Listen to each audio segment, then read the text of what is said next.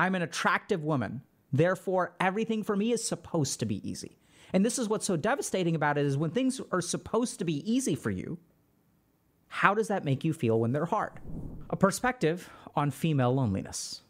Oh, I guess you guys can't see this corner, but that's okay. I wasn't sure if I should post my experience since it's deeply personal, but I've seen similar posts by other women here and decided to just go for it. I'm a 29-year-old woman who is above average looking. I've been hit on a lot in life and get uncomfortable amounts of attention I never asked for. However, I've suffered from social anxiety since I've been a child because of trauma, abuse, and bullying. I was painfully shy until my mid-20s and would hardly speak to anyone.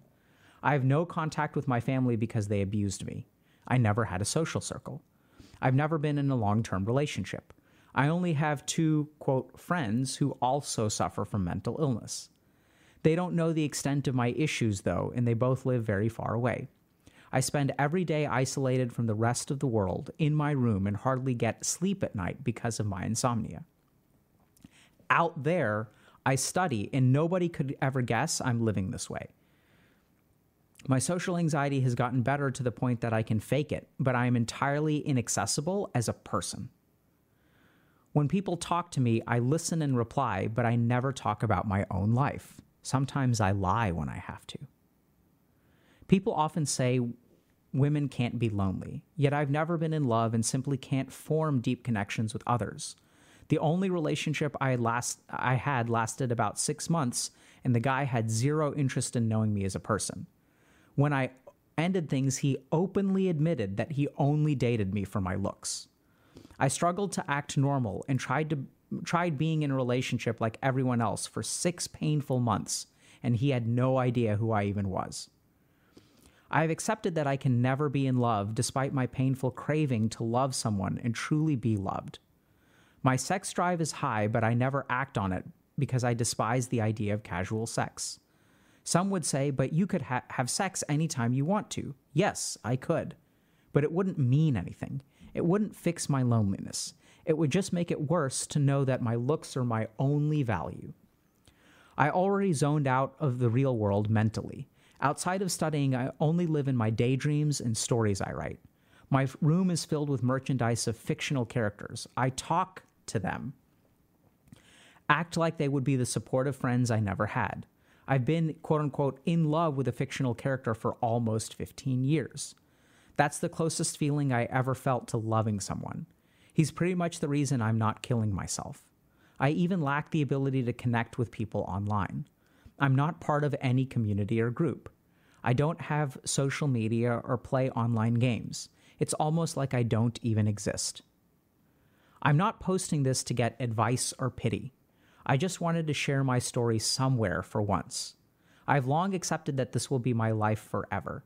What I'm trying to say is, being an attractive woman doesn't magically turn life into easy mode. Women are people too, and you never know what they are hiding just by looking at them.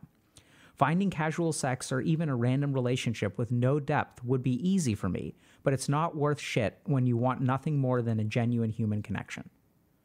Update, I didn't expect to receive so many comments, support, or DMs over this post. I never thought so many people could actually relate to it. Thank you for that. I can't reply to everything now because it's a bit overwhelming, but I'm reading everything. So, first thing that I want to say is this person says, I've never been part of a community.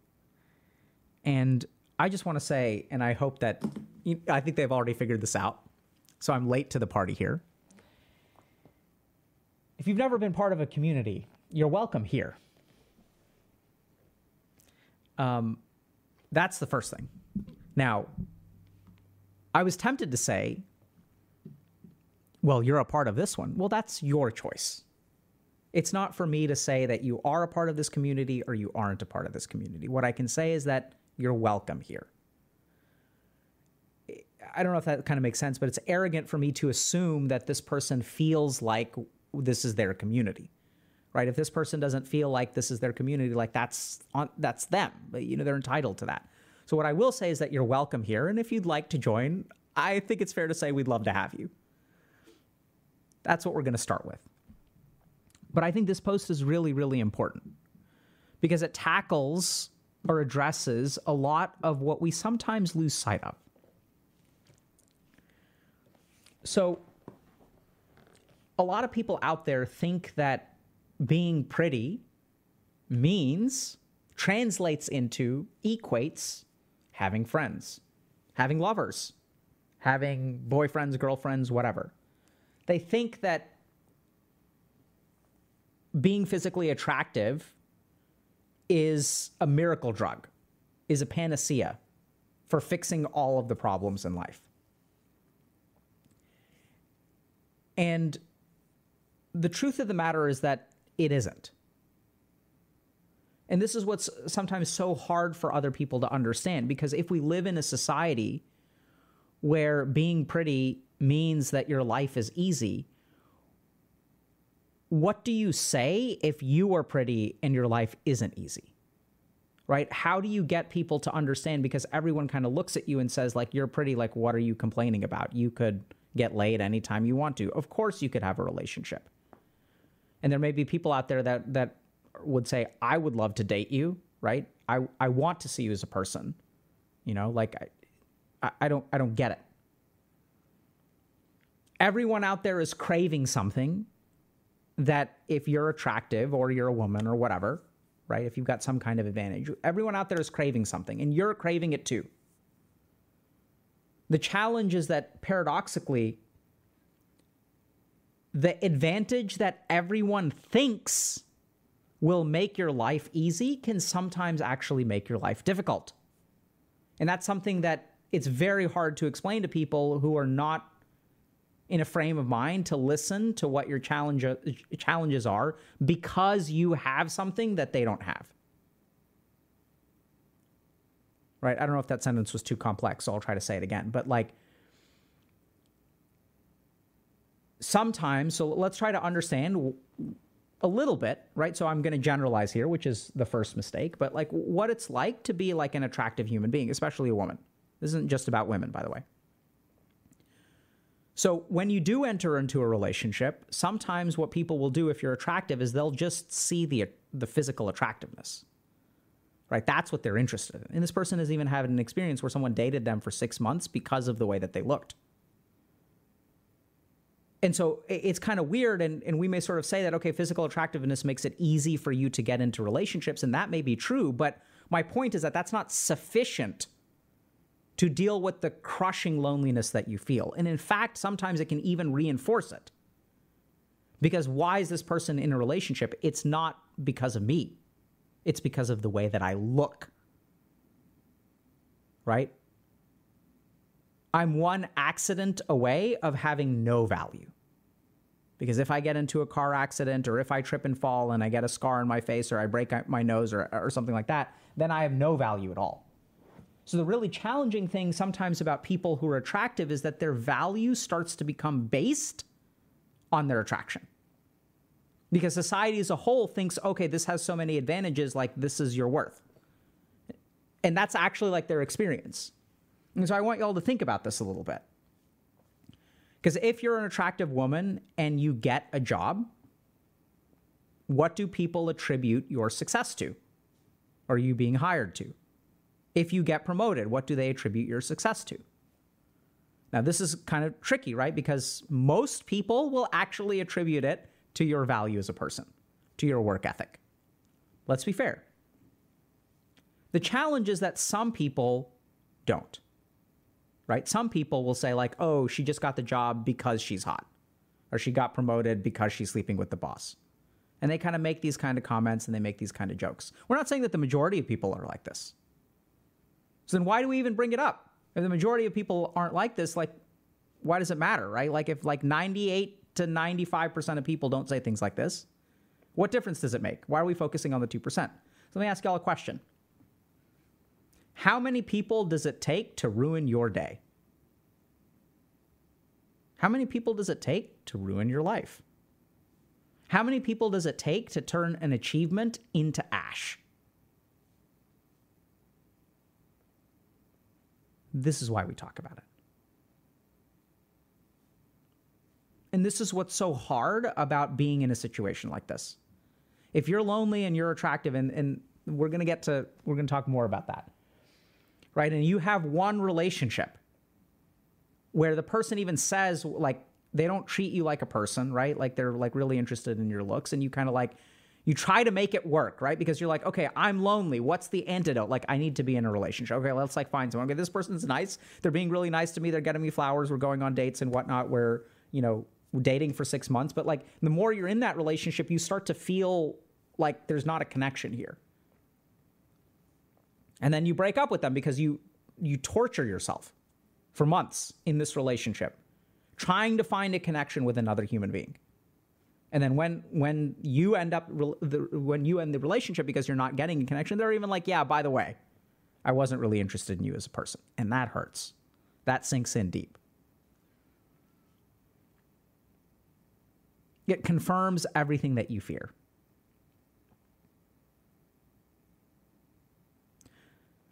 So the challenge here is that sometimes we have advantages. And there's data, for example, that shows that attractive people get particular advantages in life. We're not disputing that. The key thing is that somewhere along the way, we started to take the advantages that, let's say, attractive people face, the advantages that attractive people receive, that women receive, that tall men receive. You can take whatever you want. Like, you can take whatever advantage. There are all kinds of advantages. Having hair, right? That's an advantage. People treat you differently. And somewhere along the way, we started gatekeeping suffering if someone has an advantage. And we started to invalidate people's experiences around this. We started to say that, by the way, if you're attractive, you're not allowed to be lonely. You're not allowed to be socially anxious, because everyone would want to be friends with an attractive person, right? Because there's actually data that shows that. That maybe, I actually don't know that. I haven't looked at that, but I'm sure that there's papers out there that show that attractive people have more friendships than unattractive people. Right? It's not a surprising finding. But here's the thing to understand, is that each and every one of us is an individual human being. And that no one feature of us determines who we are as a person. And in fact, the reason that this makes us so lonely is because sometimes if we're attractive, it's like that one feature is the only thing that other people see. And that's not just about attractiveness, right? This is something that's generalizable as well, where you may be someone whose entire life, or what everyone looks at when they see you, is determined by one feature. I'm the oldest son of a business mogul. Therefore, the weight of the world's expectations are on my shoulders. I'm an attractive woman. Therefore, everything for me is supposed to be easy. And this is what's so devastating about it, is when things are supposed to be easy for you, how does that make you feel when they're hard? Because everyone's telling you, hey, life is supposed to be easy. You got the golden ticket. You're playing life on easy mode. It's devastating. Because failing at life is one thing, but failing at life on easy mode destroys who you are. Destroys your capacity for self-love. So what do we do about this? So the first thing to understand is that sometimes people who are in this cycle, and it sounds like this person in a sense is not in this cycle, but I still want to kind of talk about it. Sometimes when we have one feature which we think should fix loneliness, okay? Or the world tells us, invalidates us if we say we're lonely. We can use that feature as a crutch to connect with other people. So if you're an attractive woman and you feel lonely, sometimes what you'll fall into is casual sexual relationships. And you're looking for more, but sometimes that feeling of loneliness is so heavy and so crippling that you'll use anything you can to make it go away for a little while. Right? Because the truth of the matter is that feeling of loneliness has a neurochemical component. So after having sex with someone and after like laying with them, like you'll get this release of oxytocin. And this is, once again, an oversimplification, but oxytocin is one of the hormones that we use to bond. So it's responsible for like maternal infant bonding. It's also responsible for like bonding in romantic relationships. It's part of the reason why friends with benefits can sometimes be hard, or specifically cuddling after engaging in sexual relations with a friend with benefits will start to create catching feelings. It's part of the reason that we catch feelings. And so if you're lonely and you're craving human connection, it turns out that sex can give you a piece of that. As an interesting aside, some people have even found research, or some people have done research on why people with schizophrenia have difficulty forming emotional connections with other people. And one of the theories they've traced it back to is actually oxytocin deficiencies.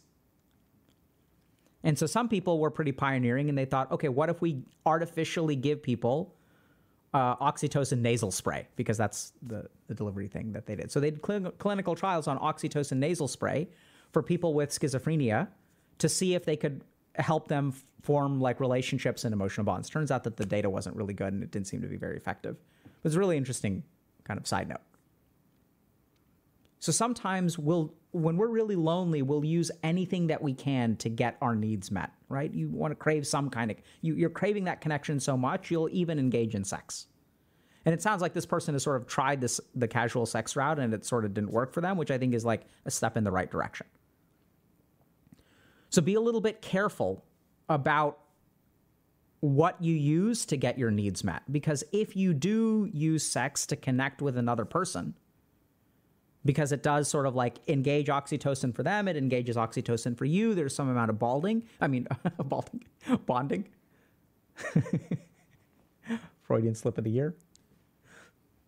There's some amount of bonding, but that bonding too is somewhat artificial. That connection that you're forming with them is based on them not knowing who you are. And then something really devastating can happen. Because over time, you can start to learn that the only way for me to get this is through sex. Because in your life, you're lonely until you have sex with someone. And then for a few moments, you're connected.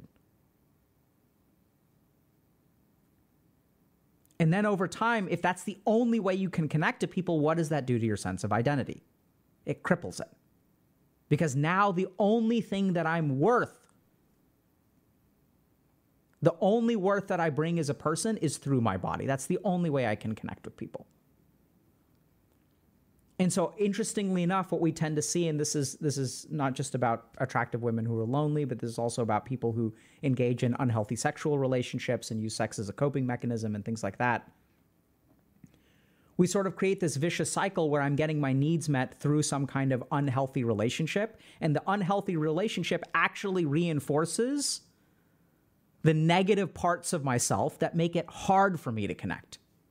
Because if I'm not worth any more than my body, then why would anyone ever want to connect with me? I can't risk showing people what I really am, because what I am is ugly, but what I look like is attractive. And so you're terrified to actually engage with people, even though you crave it. So the first thing to do is, if you're in that cycle, understand that cycle. Now, the second thing that I want to comment on is I imagine that there are some people who are listening to this who may be reacting strongly to it. So here are a couple of the reactions that I'm envisioning, okay? Some people may say, I'm lonely and unattractive, but I'd take sex plus loneliness over loneliness plus no sex any day of the week, right? Even having sex is like one step up. And there are some people out there who are craving a sexual relationship. And the thought of I can get laid anytime that I want to sounds like the holy grail to them. And they're like, what is this person complaining about? This sounds amazing. There may be other people who are sort of reacting to this as well, which is like, you know, sort of like, once again, what is this person complaining about? There's so many advantages to being an attractive woman in the world. I don't get it. If you're listening to this and you're reacting that way, I want you to notice what you are doing to the other person with your reaction. This person is telling you that they're suffering. They have something that, granted, you don't have. And there may be advantages to that. And you can want that thing. But you're just assuming that their experience is incorrect. And you're actually depriving them of the capacity to suffer and connect with other people, because what you're doing is judging them, right? You're just sort of like, you're not like actually like acknowledging who they are as a person and treating them with compassion. You're actually saying like, why are you complaining? Now, here's the key thing to understand if you're having that reaction, which is okay. When you tried to demonstrate your suffering and your humanness to other people, how did they react to you? When you said, I'm lonely, when you said, it's impossible for me to find a date, when you said, I'm never going to get laid, what did the world say to you? Lol, what? Just work on yourself. Just untake the black pill. It's all in your head. You can fix it.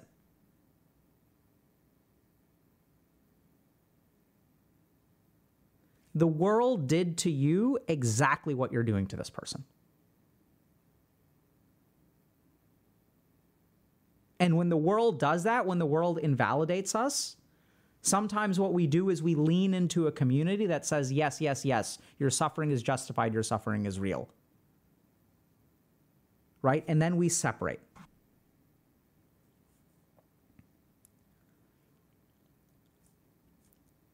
You know, I'm not saying that there aren't some people who have some advantages in life, but my overwhelming experience has been that advantages are advantages, make no mistake. So I still remember, for example, being a medical student and having female colleagues and walking into a patient's room, and the patient assumes that I'm a doctor when I'm just a medical student, and they assume that they assume that later on when I'm actually a doctor and I have resident colleagues, assuming that their doctor is actually a nurse. So I got treated like a doctor when I wasn't one, because I'm a man, an Indian. And I had female colleagues who got treated as nurses when they were doctors. So we're not saying that these things don't exist. My point is that those things don't automatically translate to happiness. And I've seen this as a psychiatrist, working with people who are struggling because they're homeless and working with people who are struggling because they're partners at investment banks. And this is something that, by the way, it's not just me, right? There's also Buddha who sort of said this. And there's some research that sort of contradicts it, which we have to acknowledge, right? So we know that, for example, a certain amount of financial security does correlate with happiness. So we're not saying that there isn't an influence. But what I want you to really focus on is how you treat this person. Because this is really important. When someone posts and we talk about it, we talk about what they should do differently. We give them all of the responsibility. Right? Oh, I'm stuck. What should I do? How can I connect with people? And we're going to talk a little bit more about what this person can do. But this is something that's really important to understand. If someone is struggling out there, it's not necessarily entirely their fault.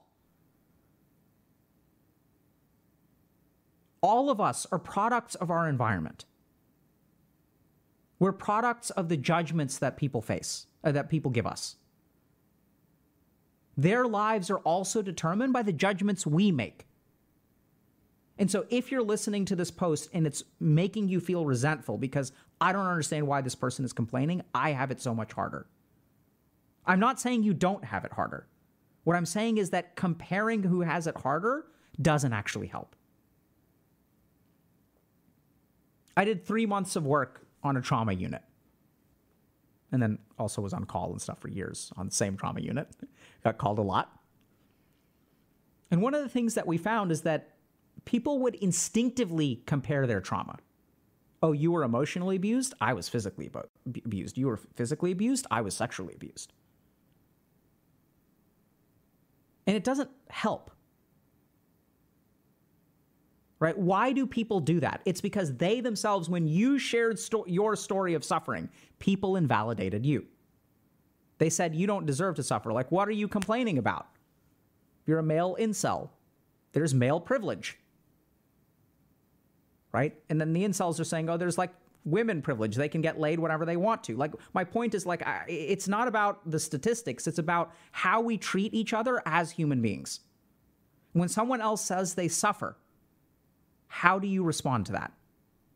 When you shared your suffering, how did someone else respond to you? And that's what I really commend about this person, because this person is saying, this is my experience. And what I'm really proud of is that this is a community where we have heard this person. And we've said, we hear you. It sounds tough. And by the way, this is me. I didn't know that attractive women could feel this way. Right? Which is awesome. That's where AOE healing comes from. So I said it at the beginning, I'll say it again. You're welcome here. Now, last thing to talk about. So one thing is we talked about the cycle, right? Next thing to talk about is what do you do if you're kind of in this situation?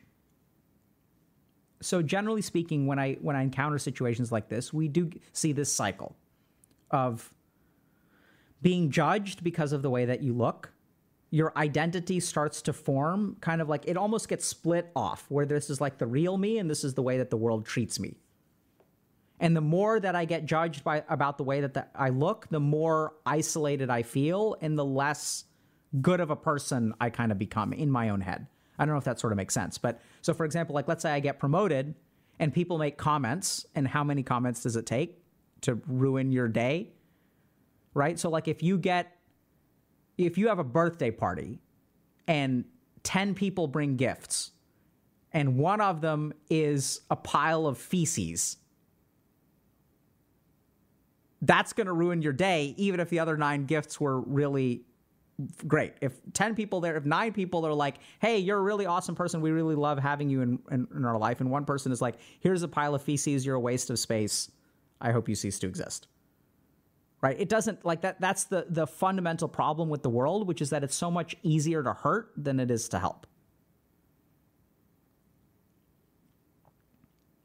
And so the challenge here is that as we develop and as we start getting treated a particular way because of our identity, we start to realize, oh, like here's my worth as a human being. Here's all the successes and failures I have. But if I'm pretty and more people attribute it to my attractiveness, then my actual sense of self kind of like falls and goes in the other direction.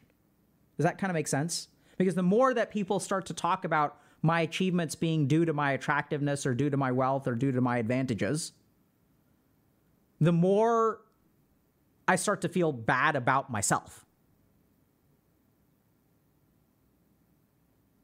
And the more I start to feel bad about myself, the more that I compensate in different kinds of ways. Like I develop a strong ego or narcissistic defense mechanisms. And y'all can even see that like in the mass media with public figures, right? There are some people out there who, when they accomplish things, no one says, hey, good job. That's actually pretty impressive. What everyone says is, oh, you just got there because you were born with advantages. And then we'll also potentially even see the egotistical responses. And then it just becomes a cycle. Right? Because the thought of compassion towards that person is mind-blowing. Like, what? So what do you do if you're kind of in this situation where you've been taught or you've learned this lesson that your worth is based on your attractiveness? So I know it's going to sound kind of hard, but what you should do is find out who you are. So who you are is not determined by how you're treated. That's why we call one how you're treated, right? How people relate to you. It's a treatment. It's not who you are. The problem is that we tend to conflate the two. And for people who are more egotistical, whose ahamkars are stronger, what we tend to find is that who they are is how they are treated. So in psychiatry, this is like when we look at narcissism. So if people treat me with respect, I feel like I'm on top of the world. But if people treat me with disrespect, I'm a horrible human being. And so how do I protect myself in that situation? I have to force people to treat me with respect because I can't tolerate when they don't. Because if they don't treat me with respect, then my sense of identity is determined by how I'm treated. And you'll see this, which is why like people always have to be the center of attention. They can't tolerate criticism, et cetera, et cetera.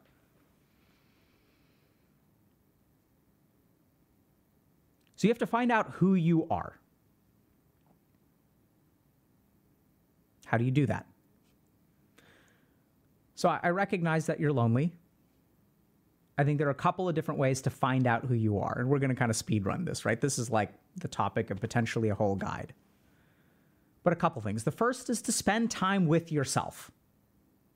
And you may say, but I'm lonely. I do that all day. There's a subtle difference. There's a difference between being at home and wanting to be with someone else and spending time with yourself. So like, before stream today, I went for a walk.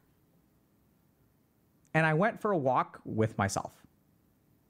And I just spent time letting my thoughts happen, thinking through stuff. I recognize that I need some time with myself. We need to like work through a couple things, figure out what to do, figure out what we're going to do today, how we're going to handle an extra stream this week, et cetera, et cetera. Sometimes, I love this, I'll go eat on my own at a restaurant when I get a chance to. And people may look at you and think like, oh my God, like this person is so pathetic, they're eating alone. And it's like, they can think that if they want to. I just really want to enjoy my food my way. I don't have to, sometimes like, usually I go out to eat with my kids, for example, right?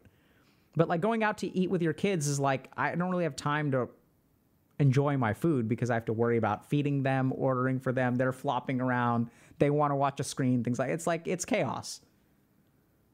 I'm wolfing down my food in between trying to feed them bites and make sure they're not like the elbow isn't going to hit. If you guys have young kids, you'll know this. The elbow isn't going to knock their cup of water over. So spend time with yourself. Go for a hike. I think nature is fantastic that way.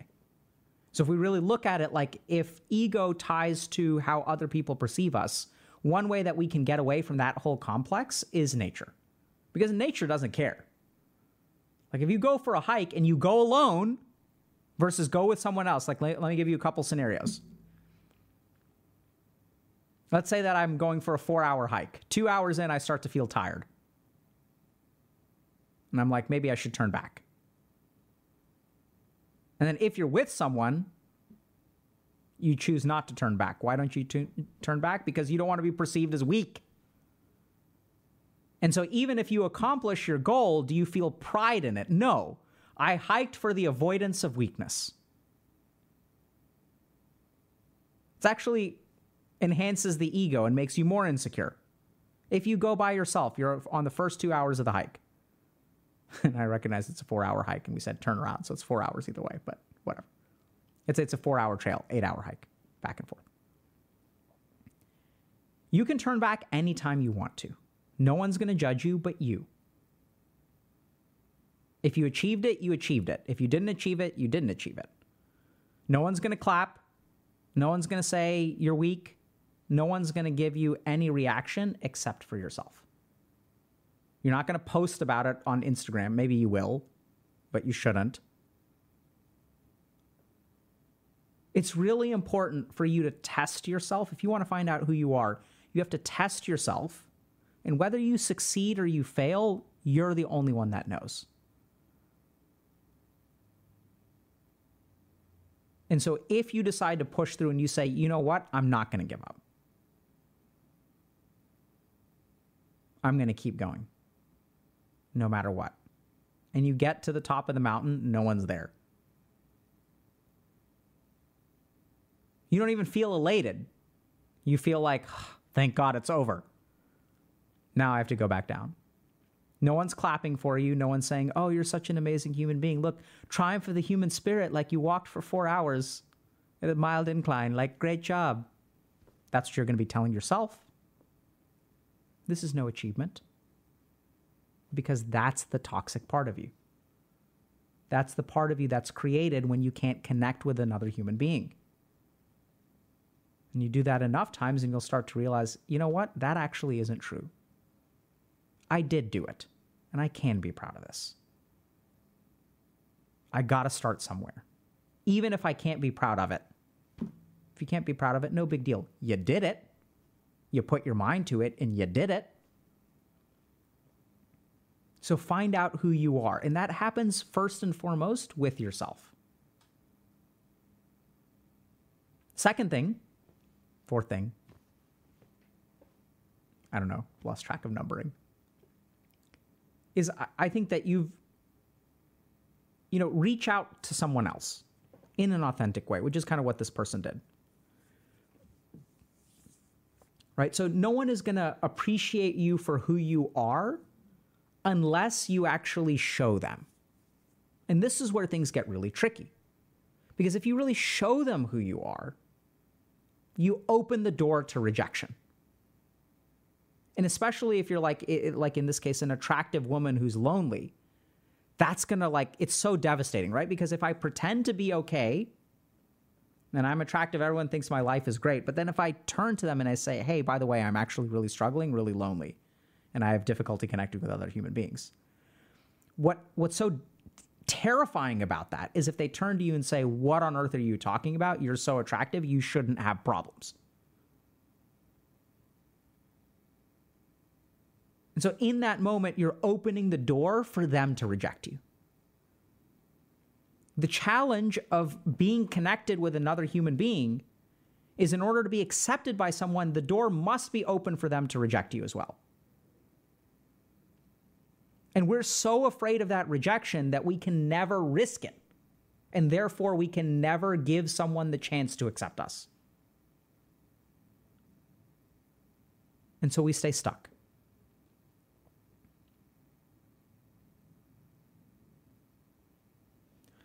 I think the good news is that a lot of that is in our head, right? I'm not saying that mean people don't exist out there, right? So this person had an experience with a boyfriend who was basically very shallow, but people in our community exist too, where this person shared this and there were people who were there willing to listen and be compassionate and stuff like that. And like I've said it 1,000 times, I'm going to say it 1,000 more times. Healthy Gamer is more than Dr. K.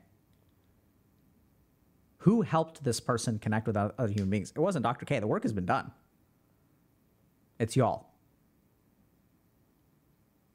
Right? This person is overwhelmed by the responses and support, and they don't have time to reply to all of the people who are responding. That's y'all. That ain't me. So be a little bit careful about who you open up to by all means.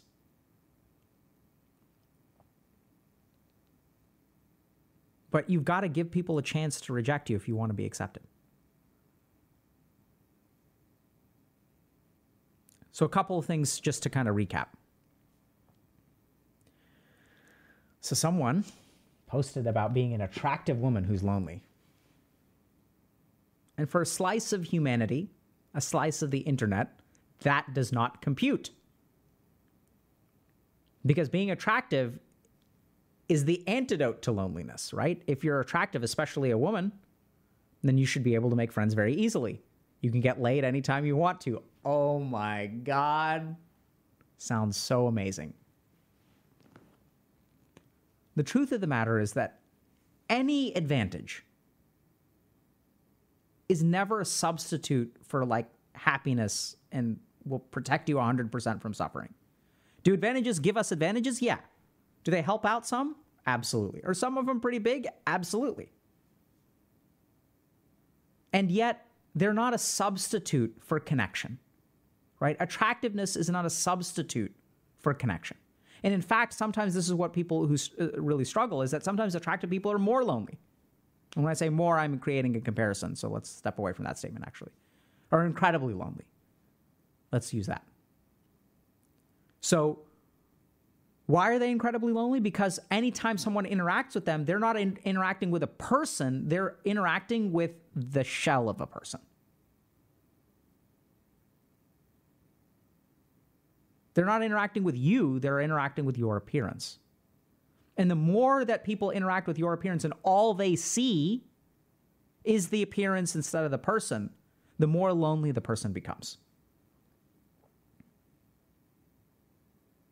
The real challenge here is that if you share that with people, they're going to be upset.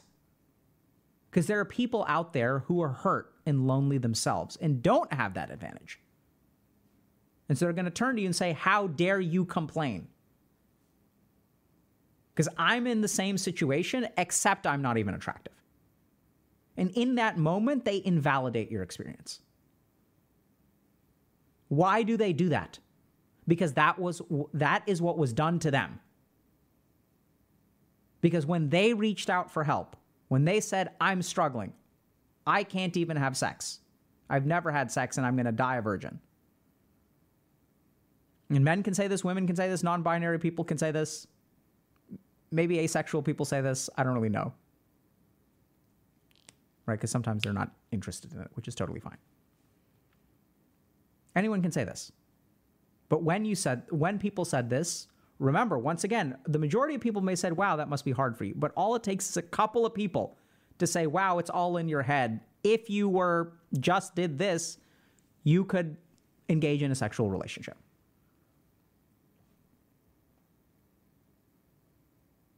So it can actually be really invalid. It can be hard, right? Because now you've tried to open the door and you've tried to connect with another person. What has someone else done? Slammed it in your face. So what do you do about this? The first is be a little bit careful about what the dirty tricks you'll use to satisfy your loneliness. And I don't just mean sexual. I mean generalizing it for a reason, right? So there are certain things that we'll do to get people to help us feel less lonely, but in an inauthentic way, sneaky way. Sometimes we'll offer sex. Sometimes we'll offer money, right? Oh, I'll pay for all my friends. I'll pay so they come, right? I'm going to have a birthday party and I'm going to pay for all the food. I'm going to take everyone out to dinner. That way people will show up. We'll use some of our advantages to make us feel less lonely. But in those moments, what we're actually doing is reinforcing our loneliness. Because it's not an authentic connection. We're buying it, paying a particular price. So you've got to be super careful about that cycle, especially because sometimes as you become lonely, there's only one thing that works, right? Which is at times, for women or men, like offering your physical form, offering your body, or offering money. And then that's the only way that we know to find connection. But the more that we connect with people that way, it like reinforces the problem because they're not connecting with me. They're not showing up at my birthday party because they like me. They're showing up at my birthday party for the free food. But that's the only way that I can get them to come, and I don't want to be alone on my birthday because that hurts too much. So be aware of that cycle. And the next thing is get in touch with yourself. Find out who you are. You're saying that you have trouble connecting with other people. Sometimes the hardest reason to connect with other people is because we're not sure who we are. We don't know what there is to connect to. We don't know, am I good on the inside or am I bad on the inside? Am I someone who's worth being friends with one day? And if you don't have that confidence in yourself, it's so hard to connect with people because there's a lot of uncertainty. What if I'm not actually worth connecting with? So how do you find that? You spend time with yourself. You start to realize, and this is what it looks like after, healthy work, that I am who I am. Not everyone is going to like it. And that's okay. My value as a human being is not determined by getting this particular person to like me and this particular person to hang out with me. But oftentimes when we struggle with our own identity, that's what it turns into. And suddenly this person's opinion means the world to us. And if this person agrees to go on a date with me, it means I'm a good human being. And if this person doesn't agree to go on a date with me, it means I'm a bad human being. The next thing that you've got to do to connect is open the door for rejection. Because in order for someone to truly accept you, which is what connectedness feels like, right? To really connect with someone is to have someone see you and say, hey, I recognize you're flawed. Hey, I recognize you're a complex human being, and I like you anyway. Because when you're attractive, I like you despite who you are. I appreciate the attractiveness outweighs the bad stuff. And if we really want to connect with people, that needs to change. You can't have people accepting you because you're attractive despite the bad stuff. You need actually people to accept you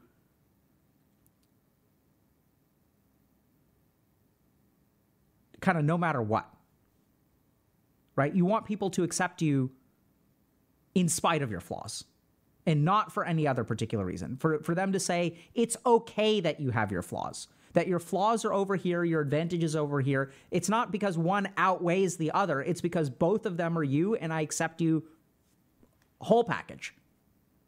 It's not about a balancing or like hitting a certain threshold. The last thing to consider in terms of being seen is you can absolutely work with a therapist, especially if you've got problems with like social anxiety or things like that. I'd recommend a clinical evaluation if you haven't gotten one to see if really therapy is appropriate for you. And if it isn't appropriate for you, or I mean, it can still be appropriate even if you're not clinically ill and you find a good therapist, that can be very, very helpful. But part of what we tend to see actually in coaching is that women who are in this situation do really, really well in coaching. People have trouble connecting, and we have kind of data behind that. So not published or anything like that, but we do a lot of internal data to try to figure out, okay, who can we actually help? And it turns out that we have good outcomes around women who struggle with discovering who they are and facing judgment from the world. Even in career coaching, we sort of see that a fair amount, where like women are struggling to figure out like, okay, how do I represent myself well in the workplace? How do I deal with toxicity in the workplace? Things like that. This is a great question. Blenise is asking, when people come to us and share experiences like that on the internet or IRL, how do we know when it's just venting and when they need actual advice? It's a great question, and my answer is going to be a little bit tongue-in-cheek. So oftentimes, they will tell you, I'm not posting this for advice or pity. And if they don't tell you, you can ask. Right? I know it sounds like a simple answer, but like that's honestly like, I mean, even when people come into my office, I'll just ask, like, ask them, you're sharing all this stuff with me. What do you, does it feel good to get it off of your chest? And is that really what you're looking for? Or, do you want to like do a little bit more back and forth? Are you looking for guidance? Or are you looking for support? That's usually, those are the two words that I'll use. Because venting and advice have certain connotations to them. So you can just ask them. Yeah, Triple Stan is saying, are you looking for feedback or do you just want to vent? Oftentimes, I find that it's a safe bet to assume it's just venting. And if they want advice, they will ask for it. So I tend to default to support as opposed to guidance. A question, what if there are conditions or boundaries that impact the connection? For example, someone says they aren't ready for love, but they want to be treated as though they are loved.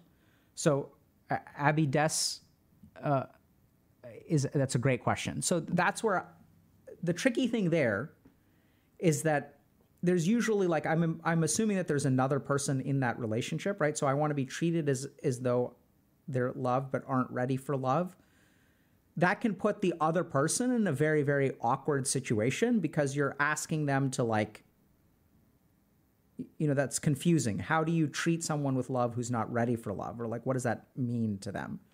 So I think the first thing to understand is that just because someone wants something, if they're not ready for it, probably means that they need to do some work, right? Because they have, that sounds to me like that needs to be explored more or resolved in some way.